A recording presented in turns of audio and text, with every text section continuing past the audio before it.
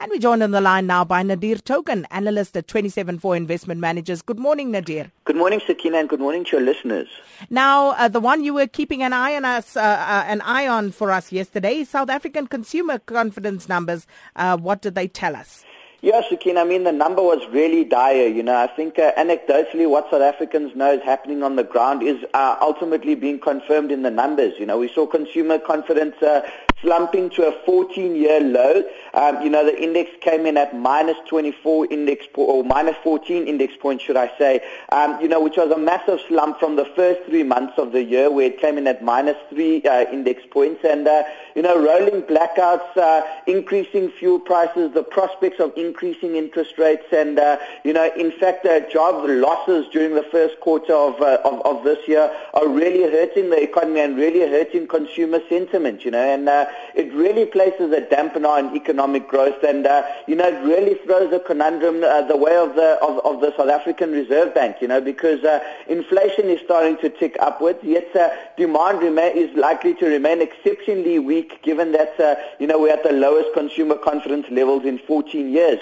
So the Reserve Bank must then ask themselves, how useful is an interest rate hike actually going to be, if our inflation is not demand pull but rather cost push inflation, So usually you hike interest rates to slow down demand, but demand is already very, very tepid in the South African economy as it is. So, a bit of a conundrum for the Reserve Bank, but I think ultimately the inflation target mandate is likely to sway them in the direction of an interest rate hike, Sakina. But all in all, not a great number. And if we look at the sub-index, which measures consumer expectations for the future, that's reached its lowest level since the 1992-1993 recession, Sakina. So, really not great numbers coming out. We talk about the financial crisis and the devastating impact of that. Well, consumer confidence today is worse than at the peak of the financial crisis. So, South Africa is we're really going to have to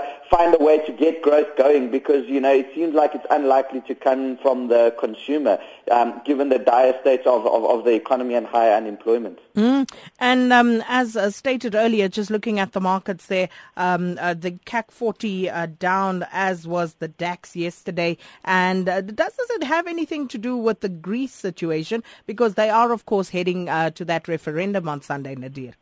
Yeah, Sakina, that's a big one, isn't it? We saw the IMF come out yesterday with a report, eventually admitting that, some sort of debt relief for Greece, is going to be necessary. If not a complete write-off of some of the debt, certainly an extension of the maturity from 20 to 40 years. And, one wonders if this is a political move really to give the Greek people some sort of a carrot to vote yes in Sunday's referendum, and to get negotiations going again. Because as things stand, Greece with their debt levels being 180% of GDP, and no real manufacturing base or industrial base to speak of, it's very difficult to see how they're going to get themselves out of this negative feedback loop or this crushing mountain of debt, But the Eurozone governments have indicated that, there will be no more debt relief talks until Greece imposes significant fiscal